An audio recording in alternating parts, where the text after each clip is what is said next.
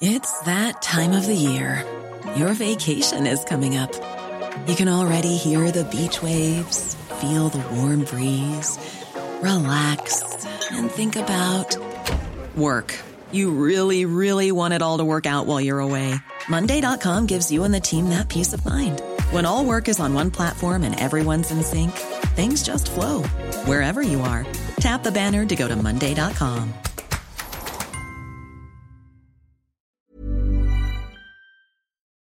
Det er selvfølgelig intet med liberalisme at gøre det her. Altså det her er et spørgsmål om, at skattesnyd, det er ikke liberalt, det er bare asocialt.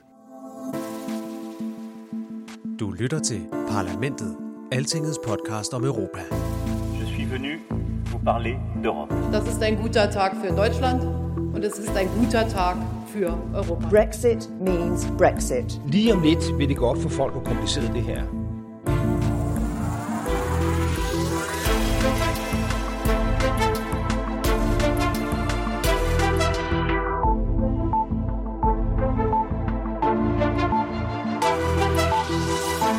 Velkommen til vores podcast. I den her uge er den optaget i Bruxelles og i Strasbourg. Mit navn er Thomas Lauritsen, og jeg skal da lige huske at sige tak til alle jer, der har skrevet glade og begejstrede ord til os på Twitter og andre steder efter vores første podcast i sidste uge. Det varmer virkelig her i begyndelsen af december, hvor det ligefrem er begyndt at sne i Bruxelles. Det sker ellers ikke så tit her i EU-hovedstaden. I dag har jeg nye spændende emner til dig. I Berlin kæmper Angela Merkel for at strikke en regering sammen, og over i London tager Theresa May tilløb til et stort udspil i Brexit-forhandlingerne. Det er nogle af de ting, vi skal tale om i dag. Vi skal også tale om skattesnyd eller skatteunddragelse, altså alle de krumspring, som store virksomheder og rige mennesker gør for at betale næsten ingenting i skat. Kan EU ikke gøre noget ved det? Der er nye afsløringer i Paradise Papers, Europaparlamentet er på barrikaderne, og jeg har haft de to EU-parlamentarikere Jeppe Kofod og Morten Løkkegaard i studiet til en lille debat om det.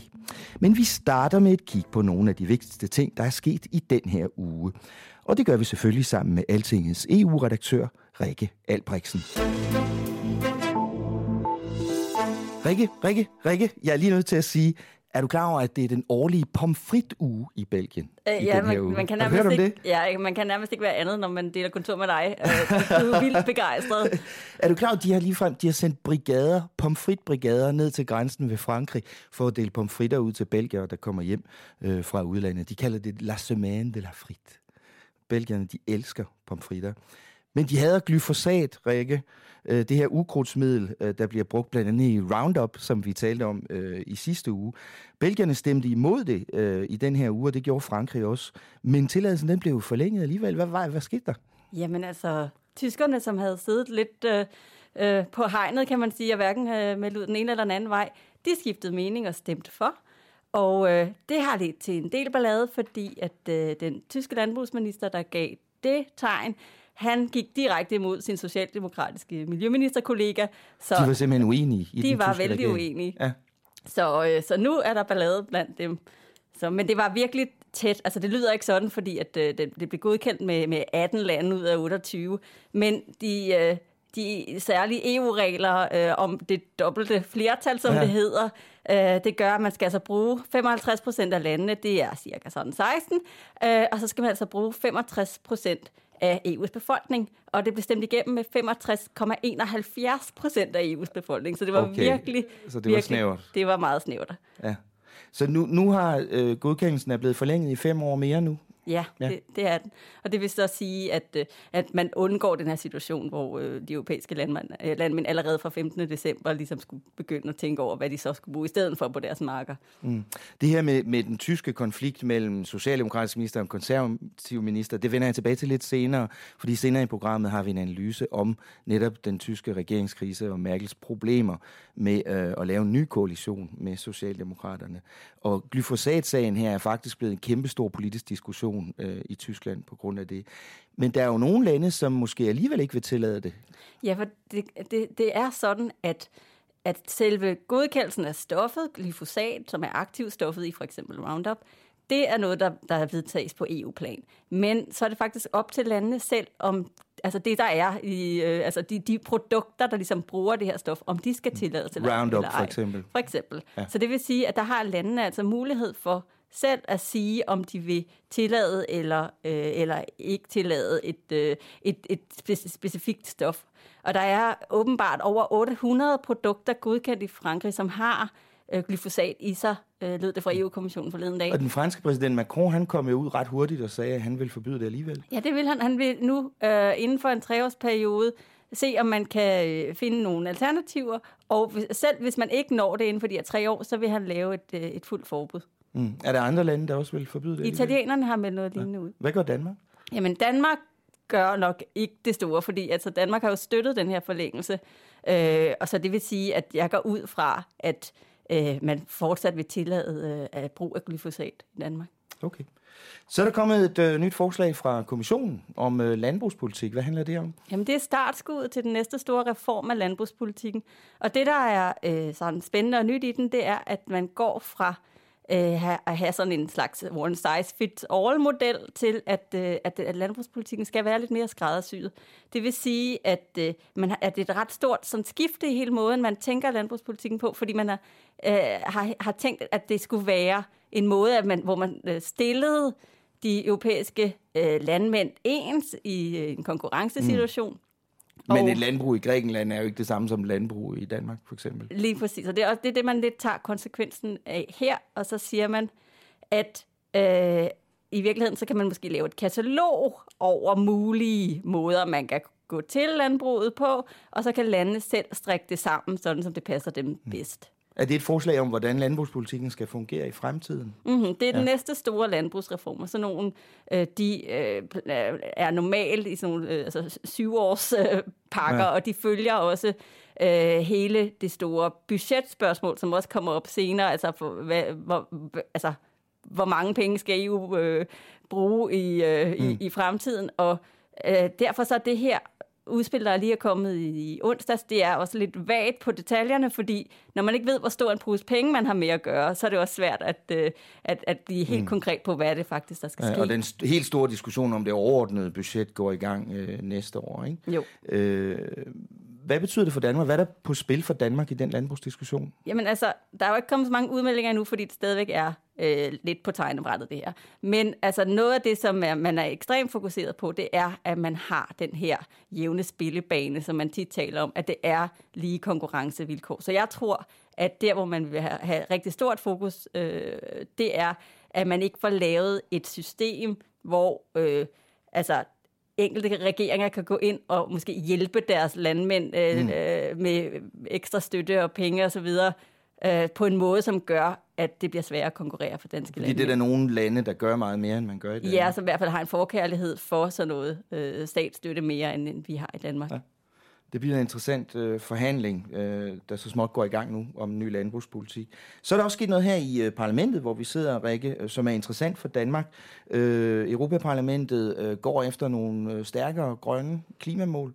Ja, lige præcis. Der blev i et udvalg her i parlamentet i tirsdag stemt om en del af den klimapakke, som skal sætte nogle reduktionsmål generelt for, hvor som meget... regeringerne vedtog for nogle år siden. Præcis. Der vedtog de nogle overordnede mål for, hvor meget man ligesom må forurene i fremtiden, hvis man skal sige det kort. Og derinde i den pakke er der et mål for, hvor meget vedvarende energi skal udgøre af det samlede energiforbrug. Og dengang kom stats- og regeringscheferne frem til, at det skulle ligge på 27%. Nu har et udvalg i Europaparlamentet med bakket op af de store grupper i parlamentet, besluttet ligesom at forhøje indsatsen lidt og sige, vi synes, vi skal gå til 35%. Og det lægger så pres på ministrene, som faktisk endnu ikke er kommet frem til helt, hvad deres...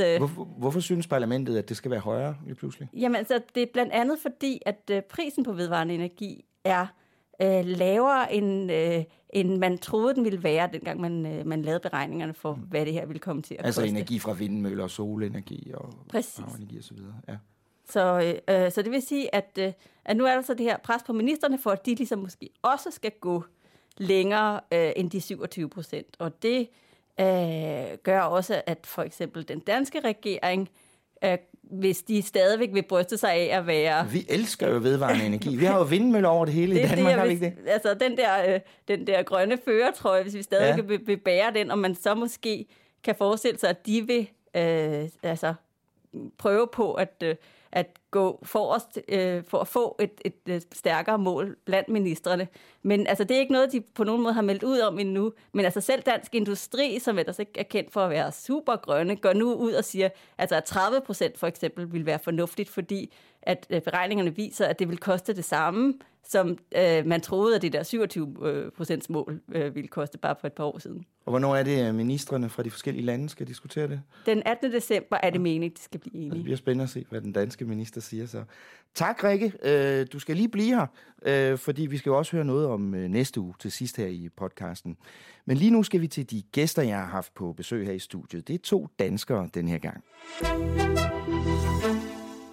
I dag handler det om skattesnyd, eller i hvert fald om den massive skatteunddragelse, som nogle af verdens største virksomheder er ude i. Og også nogle af de rigeste og mest berømte mennesker, lige fra dronning Elizabeth til Bono fra YouTube. Det handler om enorme milliardbeløb gemt af vejen i skattely, eller også om snedige skatteaftaler under bordet lige her i Europa. Siden 2014 har et netværk af journalister på tværs af kloden afsløret millioner af lækkede dokumenter. Først LuxLeaks, så Panama Papers og nu Paradise Papers. Europaparlamentet er gået til kamp for, at de rige også skal betale skat, altså bare en gang imellem, ikke? Der har været en høring om Paradise Papers i den her uge, og i sidste måned vedtog Europaparlamentet en meget kritisk rapport om Panama Papers. Den konkluderer blandt andet, at regeringerne i nogle EU-lande lige så stille modarbejder, at der kommer strammere regler for den slags her. Det fik jeg en snak om med 2 danske medlemmer af Europaparlamentet, Venstres Morten Løkkegaard og Socialdemokraten Jeppe Kofod. Kofod han sidder i det særlige udvalg om Panama Papers, og jeg startede med at spørge ham, hvad det er for nogle lande, der ikke vil have lavet skrappere regler mod skattesnyd. Det er jo kendt, at Holland, Luxembourg, Irland, Malta, Cypern, der er også Portugal, når man kommer sådan noget som Madeira. Men faktisk også så centralt afgørende et land som Tyskland. På nogle områder, ja. Og det der er hele problemet, når jeg nævner alle de her lande, så problemet er jo også, at vi ved jo ikke reelt, hvordan de blokerer, eller hvad de blokerer specifikt for altid. Kun når der kommer lækkede dokumenter fra rådsmøderne, eller fra de her særlige arbejdsgrupper under rådet. Men det, der sker på selskabsskatteområdet, er jo, at der arbejder de i hemmelighed. Man får ikke referater, der man kan se, hvilke lande, der blokerer hvad. Og de arbejder også i enstemmighed. Så I kan godt høre, at når man arbejder i enstemmighed, så det, der sker, det er så, at det altid laveste fællesnævner. Det kan være et lille land, som kommer til at definere den laveste fællesnævner. Det bliver så nogenlunde positionen for rådet. Og det er derfor, at for mig at se, at det her kan ikke komme til at ændre sig, medmindre vi får meget mere transparens omkring, hvordan EU's medlemsland arbejder for at bekæmpe skattesnyd. Morten, hvad siger det danske regeringsparti til, at der er en række regeringer, der faktisk forhindrer, at man gør mere ved det her på EU-plan? Jamen, det er jo et faktum.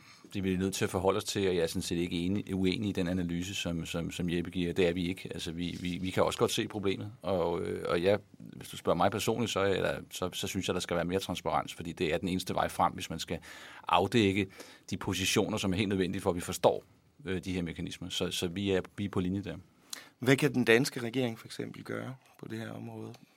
Ja, hvad kan den danske regering gøre? Det er måske i virkeligheden svært. Jeg tror, man skal starte et andet sted. Jeg tror i virkeligheden, det er typer som Jeppe og mig, der skal starte med at have en holdning til det, og så lægge et mildt med bestemt pres på de regeringer, det handler om. Fordi jeg tror, der er en naturlig tilskyndelse, det vil jo også gælde Jeppes parti, hvis de sad i regeringen, til at sige, men er det nu i en dansk interesse, at vi åbner det hele op og begynder at være overtransparente på det her? Fordi vi har jo også en gang imellem brug for, at tingene kan køre lidt diskret, for at vores position ikke bliver alt for outet, om man så må sige. Så det er en svær diskussion at tage i kredsen af medlemslandene. Hvorimod vi andre, der sidder lidt udenfor, vi har jo en indlysende interesse i, at vi kan følge med i, hvad der foregår. Det er ligesom det, der er parlamentets opgave. Jeppe, du har sagt, og du har skrevet på Altingets site, at det her problem blandt andet skyldes liberal og borgerlig politik rundt omkring i Europa. Er det de liberale skyld, det her? Jamen, der er da helt klart, at vi har konstrueret et europæisk indre marked, hvor at der er accepteret den her fuldstændig unfair og usunde skattekonkurrence, selskabsskattekonkurrence, den er jo accepteret. Og der har lande, altså Luxembourg er jo kendt, altså Jean-Claude Juncker var jo vidne i mit udvalg i parlamentet og sagde for nogle måneder siden, at det han lavede som premierminister og finansminister i Luxembourg, det ville han ikke kunne forsvare i dag. Det er interessant, ikke? Altså det betyder bare, at man har simpelthen accepteret et ræs mod bunden på selskabsskat, et pres mod selskabsskat, og der er jo nogle ærlige borgerlige politikere, dem har jeg også hørt i parlamentet, som siger... Der findes nogen. Der findes nogen. Morten, jeg tror snart, du skal på banen. Men der siger, jamen det er fint, fordi så det her med skatter, det er noget, fanden har skabt, og derfor, hvis der er et pres mod bunden på selskabsskat, så er det jo fint, og derfor er det system med til at presse skatter ned. De glemmer bare, at det skaber unfair i forhold til, at almindelige borgere og små og mellemstore virksomheder ikke har den samme mulighed, og for det andet, at det underminerer finansieringen af vores velfærdsstater. Så altså, der er borgerlige politikere, der synes, det er fint med den her såkaldte skattekonkurrence. Morten, er det her et borgerligt-liberalt problem? Nej, det er det selvfølgelig ikke. Altså, hvis det var det, så ville socialdemokratiske regeringer jo have gjort noget ved det noget tidligere. Men lad nu ligge. Altså, jeg tror, du har ikke hørt mig sige de der ting, Jeppe. Det har du altså ikke. Så jeg føler mig ikke truffet. Men når det så er sagt, så har jeg jo læst dit indlæg, og jeg har også svaret på det, og det er faktisk lige kommet. Mit svar er følgende.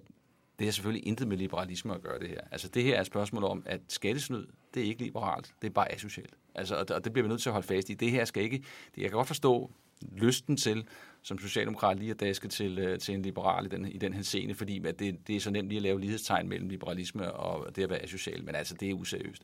Selvfølgelig er vi som liberale der mindst lige så interesseret i at få gjort noget ved skat, for det er jo hele fundamentet, vores tænkning, bygger jo på antagelsen om, at mennesker skal stå til ansvar for at have den frihed, som vi har. Og det vil sige, rent ideologisk er der overhovedet ikke nogen problemer i at slå hårdt ned på skattesnyd, og det gør vi derfor også. Jeppe, er det ikke rigtigt, også, at der har siddet og sidder socialdemokratiske regeringer rundt omkring, som også har et medansvar for, at der ikke sker mere her? Jo, en regering i hvert land, altså man kan sige, når man har sådan et system, som ikke fungerer fair over for andre medlemslande, så vil enhver regering desværre udnytte det system. Derfor mener jeg også, at det er lov og nye regler, der skal til for at ændre det grundlæggende. Og det gælder, om det er en konservativ, liberal eller socialdemokratisk regering. Problemet er mere, hvor viljen til at ændre det her, altså findes den blandt borgerliberale. Altså for eksempel, nu bliver det lidt ideologisk debat med Morten, det kan jeg jo godt lide, men mange steder Venstre går ind for en såkaldt fri markedsøkonomi, fri handel. Men der må også, altså for mig at se, kan vi ikke have en fri markedsøkonomi, hvis ikke, som efter socialdemokratiske briller, hvis ikke vi har en fair markedsøkonomi. Og en fair markedsøkonomi er jo ikke, selvom det er frit at sætte sin egen selskabsskat og lave sin egen skattelovgivning, så er det ikke fair, hvis den skattelovgivning decideret stjæler skatteindtægter for sin nabolande, som er tilfældet i dag og har været i de her skandaler. Så der er en forskel på, hvordan vi ser det her, tror jeg. Det tror jeg sådan set ikke. Altså jeg tror, at det der er det fundamentale her, at vi begge parter, både en venstre og jeg antager også en socialdemokrat, og dermed også en socialdemokratisk regering, ønsker jo at gøre op med skattesnyd, for lige at få slået det fast en gang til. Det, hvor der er forskel i tænkningen, er selvfølgelig på, hvor skal man slå til, hvor meget skal man slå til, og hvad vil konsekvenserne af det, man gør, så føre til. Og der kan man sagtens komme ind i nogle uenigheder. Men altså, jeg synes bare, at det der med at gøre det til en ideologisk diskussion, om man overhovedet vil gøre noget ved det eller ej, det synes jeg er en lille smule plat. Altså, selvfølgelig vil folk gøre noget ved det her, og jeg tror også, at viljen er der nu faktisk. Altså, det vi ser nu, og derfor er jeg jo stor tilhænger også af det arbejde, der foregår her i parlamentet, og dit udmærkede arbejde i altså, der er ved at blive mobiliseret en vilje, takket være de afsløringer, som udmærkede journalister er gået sammen om at lave. Det er jo sådan noget, der desværre skal til, før det begynder at rykke. Jeppe, er det egentlig dansk socialdemokratisk politik, at der skal være flere fælles skatteregler i EU? Ja, på selskabsskatteområdet bestemt. Altså, vi mener faktisk, at vi skal have en bund under selskabsskatten i Europa, og vi skal sikre nye regler, der gør, at virksomheder fremover betaler skat der, hvor de har deres indkomst og deres værdiskabelse i hvert enkelt EU-land. Er du enig i det, Morten? Jeg kan godt forstå tænkningen, men jeg må bare sige, at når vi begynder at gå ind i detaljerne og begynder at kigge på, hvordan skulle man skrue sådan et system sammen, så begynder vanskelighederne jo for alvor. Altså, jeg kan godt forstå, for eksempel, at man finder en fælles metode at udregne skat efter, sådan, for det har været et stort problem for eksempel også, ikke? Altså få en fælles selskabsdatabase. Men at grundlæggende mener jeg, at der skal være et manøvrerum og en vis frihed for de enkelte stater til at kunne fastsætte deres egen skattebetaling. Og den der tænkning med, at nu tager vi bare lige og laver nogle fælles skattesatser og sådan noget der, samtidig med, at vi har et system i Danmark, hvor vi har hele vores system baseret på skattebetaling, skattefinansieret velfærdssystem. Det har man ikke i andre lande. Der begynder man at komme ind på områder, der er meget, meget farlige efter min mening, fordi man i virkeligheden undergraver de enkelte regeringers mulighed for at drive den politik, også den sociale politik, også den arbejdsmarkedspolitik, som vi også i Danmark vil have. Men altså, jeg taler jo ikke om at harmonisere personbeskatningen i EU. Det lyder bare næsten sådan, som du sagde. Nej, det er tværtimod, så siger jeg, at hvor meget vi betaler i personskat, det må vi selv ligge råd med hvert enkelt medlemsland. Men er du ikke enig med, at der er en sammenhæng mellem indtægter og udgifter på skat? Jo, men det vi taler om, det er i første omgang, det er virksomhedernes skattebetaling. Og der går jo ind for eksempel at have en minimums effektiv selskabsskatteprocent, lad os sige 20. Hvis vi havde det, så ville vi sikre, at virksomhederne overalt vil bidrage til samfundet. Men så kan Danmark sætte en på 25, eller Tyskland kan sætte en på 30, Malta kan sætte en på 20. Altså, der er selvfølgelig en frihed, men en minimumsprocent.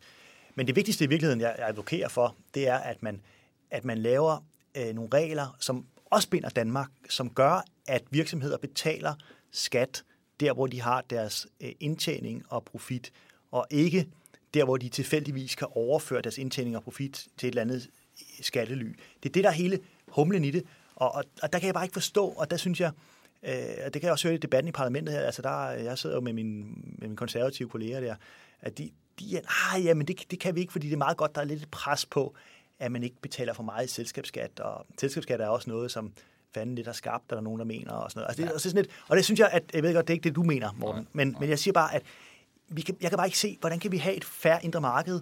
Altså, hvis Danmark var et marked, altså vi er jo en del af et marked med 0,5 milliard mennesker, 28 lande, hvor vi har afskaffet restriktioner mellem landene, så er vi da også nødt til at have nogle regler, der gør, at man har fair selskabsbeskatning, og de regler bør være bindende for alle 28 lande. Og der er jeg enig. Altså jeg vil sige, det handler om, det er at skabe et regelbaseret system, som gør, at ingen kan undslå sig.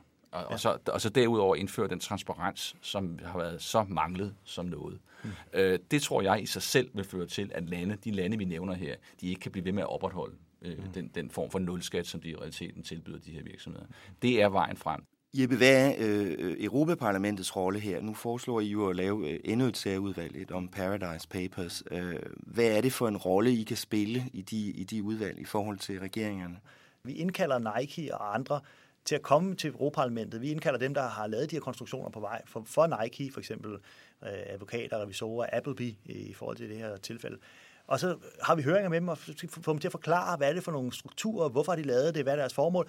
På den måde skaber vi kæmpe spotlight på den her offshore-industri. Og det gør vi får en masse viden ud af de her ting, som vi gør, at vi kan lave endnu bedre lovgivning, komme med endnu bedre forslag til initiativer. Så når jeg vil have et særudvalg på Paradise Papers, så er det fordi, at vi bruger magten som et parlament til at sætte fokus på det, og vi kan se, at det virker, fordi det presser kommissionen og medlemslandene til at agere på den dagsorden. Og det er præcis det. Altså, jeg tror, hvis man kigger på parlamentet som sådan, så tror jeg, der er en meget vigtig også fremtidig rolle i det her, vi ser nu. Det er derfor, det er en rigtig, rigtig god ting, at vi har fået de her særudvalg nedsat. Jeg tror, vi skal være meget mere i stand til som parlament at være undersøger, at give os selv undersøgeren og kontrollantens rolle, for det er sådan set det, vi er skabt til også, at være kontrollanter af magten. Og vi er de folkevalgte, og jeg tror, jeg kan jo mærke på, der er jo enormt stor resonans på det her derhjemme. Altså det her med at gå efter de store skattesnyder for eksempel, det giver jo god mening for folk. Dermed, og det er mit evindelige tema, når jeg snakker EU, så kommer legitimiteten også. Altså så kan folk faktisk begynde at forstå, hvorfor vi er der som parlament. Lovgivning er en ting, men det her med at gå ind og være folkets kontrollanter over for de magthavere, som vi jo ikke rigtig har adgang til i kommissionen og i rådet, de der mekanismer, som folk føler sig fremmed overfor, fordi de ikke aner, hvordan de fungerer, der har vi en ekstremt vigtig rolle, og det har vi ikke været dygtige nok til før. Det her skattecirkus her, som vi ser nu, er jo en øjenåbner, også for os selv, synes jeg, til at indse, hvilken rolle vi skulle have haft for år tilbage. Jeg vil lige spørge dig her til allersidst. Nu har vi haft Panama Papers og Paradise Papers, som jeg sagde. Har I nogen idé om, hvor meget af det her, der egentlig er blevet afdækket på nuværende tidspunkt? Hvor stor en del af hele den her mørklagte sektor, vi er ved at få frem i lyset? Ja, altså vi estimerede, at Panama-papirerne var 5-10%, og så oveni kommer Paradise med 13 millioner dokumenter, som også er i samme størrelsesorden. Ikke? Så det er måske 10-20%. Det er stadig 80%, måske op til 90% af den her offshore-industri, som ikke er i offentlighedens lys. Og det vil sige, at der er masser af selskaber, der er masser af rige borgere, der er masser af celebrities rundt omkring, som kan have lavet konstruktioner, som bare er heldige, at de ikke er blevet afsløret af de 2 advokatfirmaer, altså Appleby og Mossack Fonseca. Noget af det, vi arbejder for lovgivningsmæssigt, er jo også, og der er kommissionen heldigvis fremsat noget, det er at pålægge alle de her rådgivere, altså skatterådgivere, at de skal indrapportere til vores myndigheder, når de indgår i sådan nogle her konstruktioner, fordi så kan vi tage det, før en konstruktion bliver til virkelighed. Hvis jeg må slutte på en lille reklameindslag, så vil jeg bare sige, at den her siddende regering har altså i 7 tilfælde nu gået ind og lavet tilsvarende stykker lovgivning i Danmark, som rent faktisk kan være med til at skabe transparens og binde de her mennesker til nogle af deres forpligtelser. Men det er bare glemmer at sige nogle gange, det lovgivning, de har lavet i Danmark, for eksempel på hvidvaskning, det er jo implementering af EU-lovgivning. Ja. Det er jo ikke dansk regering opfundet, det er noget, de er forpligtet til at gøre. Og det, jeg tager ikke copyright på det, jeg siger bare, det er sket. Uden ny lovgivning i EU på hvidvaskning for eksempel, så har vi aldrig fået den gode lovgivning, vi nu har i Danmark på det område. Ja, helt enige blev de vist ikke, men tak til de danske europaparlamentarikere Jeppe Kofod og Morten Løkkegaard, som vi altså her hørte diskutere skattesnyd og Paradise Papers. Nu til noget helt andet, som man siger, når man ikke kan finde på noget bedre. Mens diskussionen går videre her i Bruxelles, vil jeg lige rette blikket mod Berlin de næste minutter, for Angela Merkel, hun har problemer.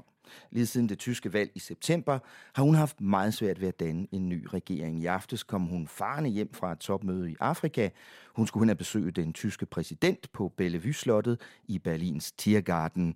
Der skulle hun nemlig møde formanden for de tyske socialdemokrater, Martin Schulz. Ham vil hun rasende gerne have med i en ny bred koalition. Men vil han nu også det? Det er meget vigtigt for europæisk politik. Så ugens analyse, den handler om et umage par. Hun hedder Merkel, han hedder Schulz.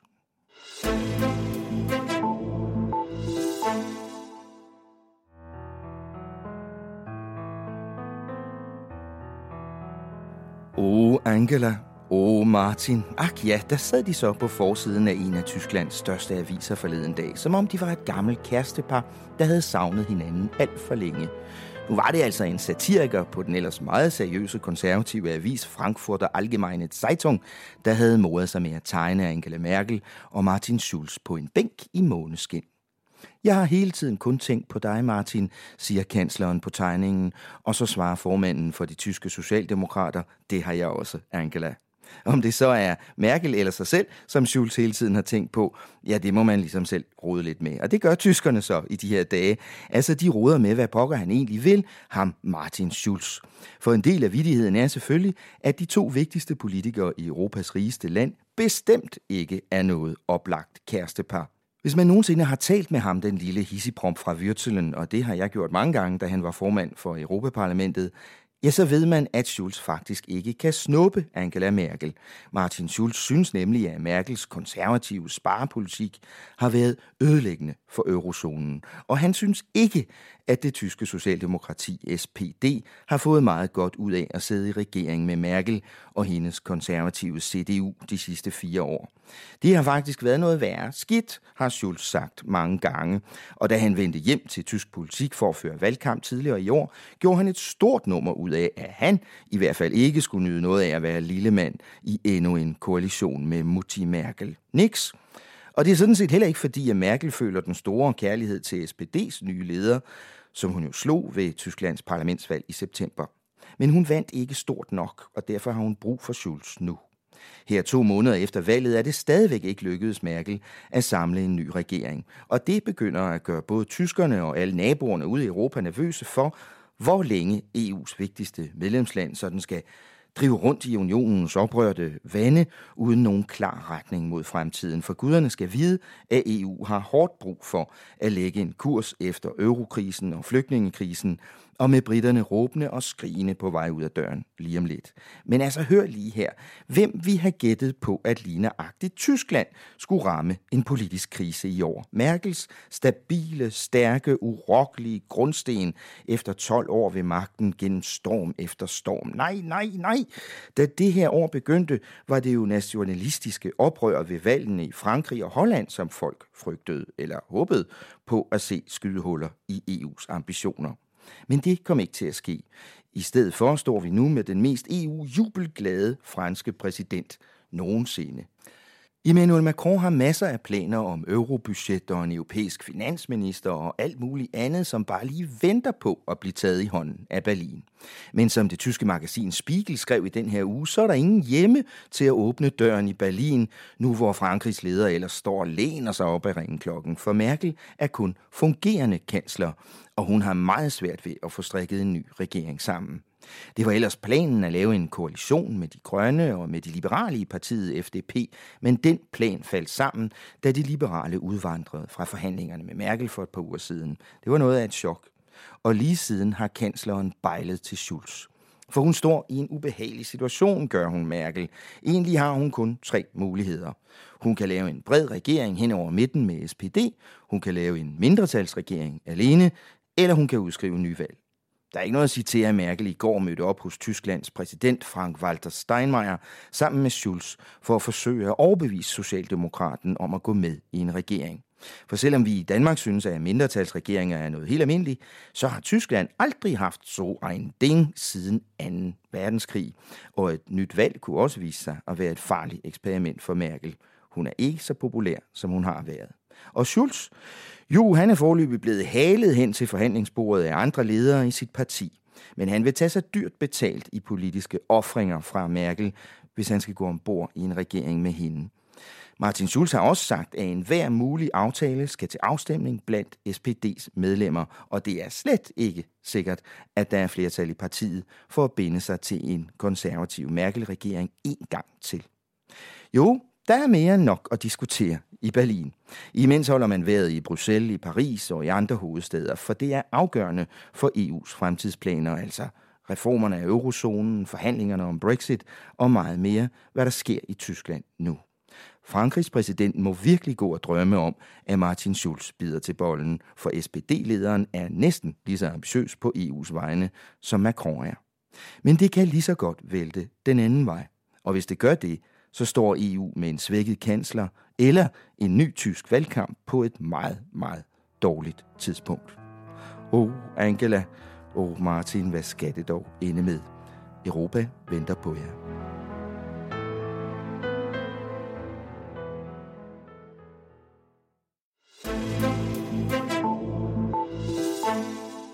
Det var en dejlig romantisk historie, synes du ikke, Rikke? Jo, det var skønt. Nu må vi lige se, hvordan den ender. De tyske forhandlinger her, de fortsætter i Berlin, men i Bruxelles er det jo et andet kæmpe forhandlingsshow, vi starter ugen med i næste uge, er det ikke?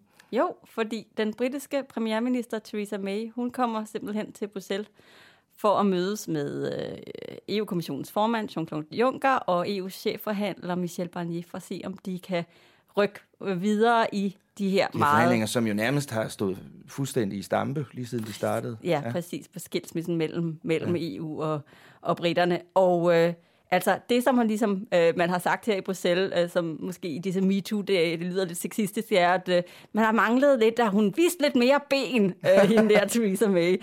Og nu er der altså noget, der tyder på, at hun leverer varerne. Hun viser ben nu. Ja, fordi allerede i denne uge har vi jo hørt på rigtig mange vandrør, at britterne har rykket sig rigtig meget på et af de store udstående, som var Brexit-regningen, som man kalder det, og som jo herover fra den her side af kanalen mere bliver set som det, som britterne selv har forpligtet sig til. Lige præcis. Ja. Så der allerede der er der ligesom bevægelse. Der regner vi med, at hun vil komme i næste uge og vise vilje til at gå højere op. Ja, og så forventer man også, at det virkelig store problem i de her forhandlinger, som handler om den irske grænse, at de også ikke vil komme med noget konkret. Altså vi kommer ikke til at vide, hvad skal infrastrukturen være på de her små 300 grænseovergange, vi har mellem Nordirland og Irland. Ja, det er problemet jo, at det er en grænse mellem den irske republik, som bliver ved med at være i EU og i euroen, og så Nordirland, som er en del af Storbritannien. Så det bliver lige pludselig en ydre grænse for EU, hvad det jo ikke er i dag. Det er det, der er problemet. Det er det, og det er en ekstremt integreret grænseregion, hvor man ligesom på grund af den konflikt, der har varet så længe mellem de to parter, har gjort alt, man kunne for at ligesom udbløde den her grænse, og nu vil man være sikker på, at Brexit ikke gør, at man skal genetablere den her grænse. Og selvom man ikke regner med her i næste uge, at der kommer altså helt konkrete forslag til, hvordan det skal se ud i fremtiden, så forventer man, at britterne vil love så meget, at irerne også kan tro på, at man kan bevare status quo, altså at man kan bevare en situation, hvor der ikke er en hård grænse mellem de to lande. Og det bliver jo meget interessant at se, hvor langt forhandlerne kan komme med det de næste par uger, ikke? Fordi det næste topmøde her midt i december skal afgøre, om man kan gå et skridt videre i forhandlingerne og begynde at diskutere fremtiden for Storbritanniens forhold også. Men Rikke, det handler jo trods alt ikke om Brexit det hele. Eurozonen skal også have en ny formand. Ja, det skal den nemlig, og det er blandt andet fordi, at den tidligere formand, som er en hollandsk tidligere finansminister, Jeroen Dijsselbloem, hans parti blev ikke genvalgt ved det sidste hollandske valg, og en af de krav, der er til en eurozoneformand, det er netop, at man er finansminister i sit land. Så det vil sige, han skal i hvert fald ikke sidde på den post længere. Så nu er der den store rygtebørs er gået i gang omkring, hvad det er for nogle kandidater, man har med at gøre. Og en af de ting, som vi nok nogenlunde sikkert ved, det er, at det bliver nok ikke en konservativ, fordi at... For de har for mange store job i forvejen. Det har de. De sidder nemlig på alle posterne i de 3 EU-institutioner. Kommissionsformand, rådets formand og parlamentets formand er alle sammen konservative politikere. Det er det nemlig. Så rygterne går mere på, om der er en villig socialdemokrat til stede et eller andet sted, som måske kunne fylde den rolle. Ja. Og på bordet der bliver særligt talt om den portugisiske finansminister, og også lidt om den italienske og slovakiske blandt andet. Og så er der sådan lidt en dark horse fra Luxembourg med i spillet også. Men altså, det bliver interessant at se. Det er noget, der bliver afgjort på mandag ved et møde blandt eurolandene. Det bliver interessant. Tak til dig, Rikke Albrechtsen, for det overblik. Og tak til dig derude, der lyttede med. Det var så, hvad jeg havde til dig fra EU-kassen denne første fredag i december. Jeg håber, du kunne lide den her udgave af vores podcast Parlamentet.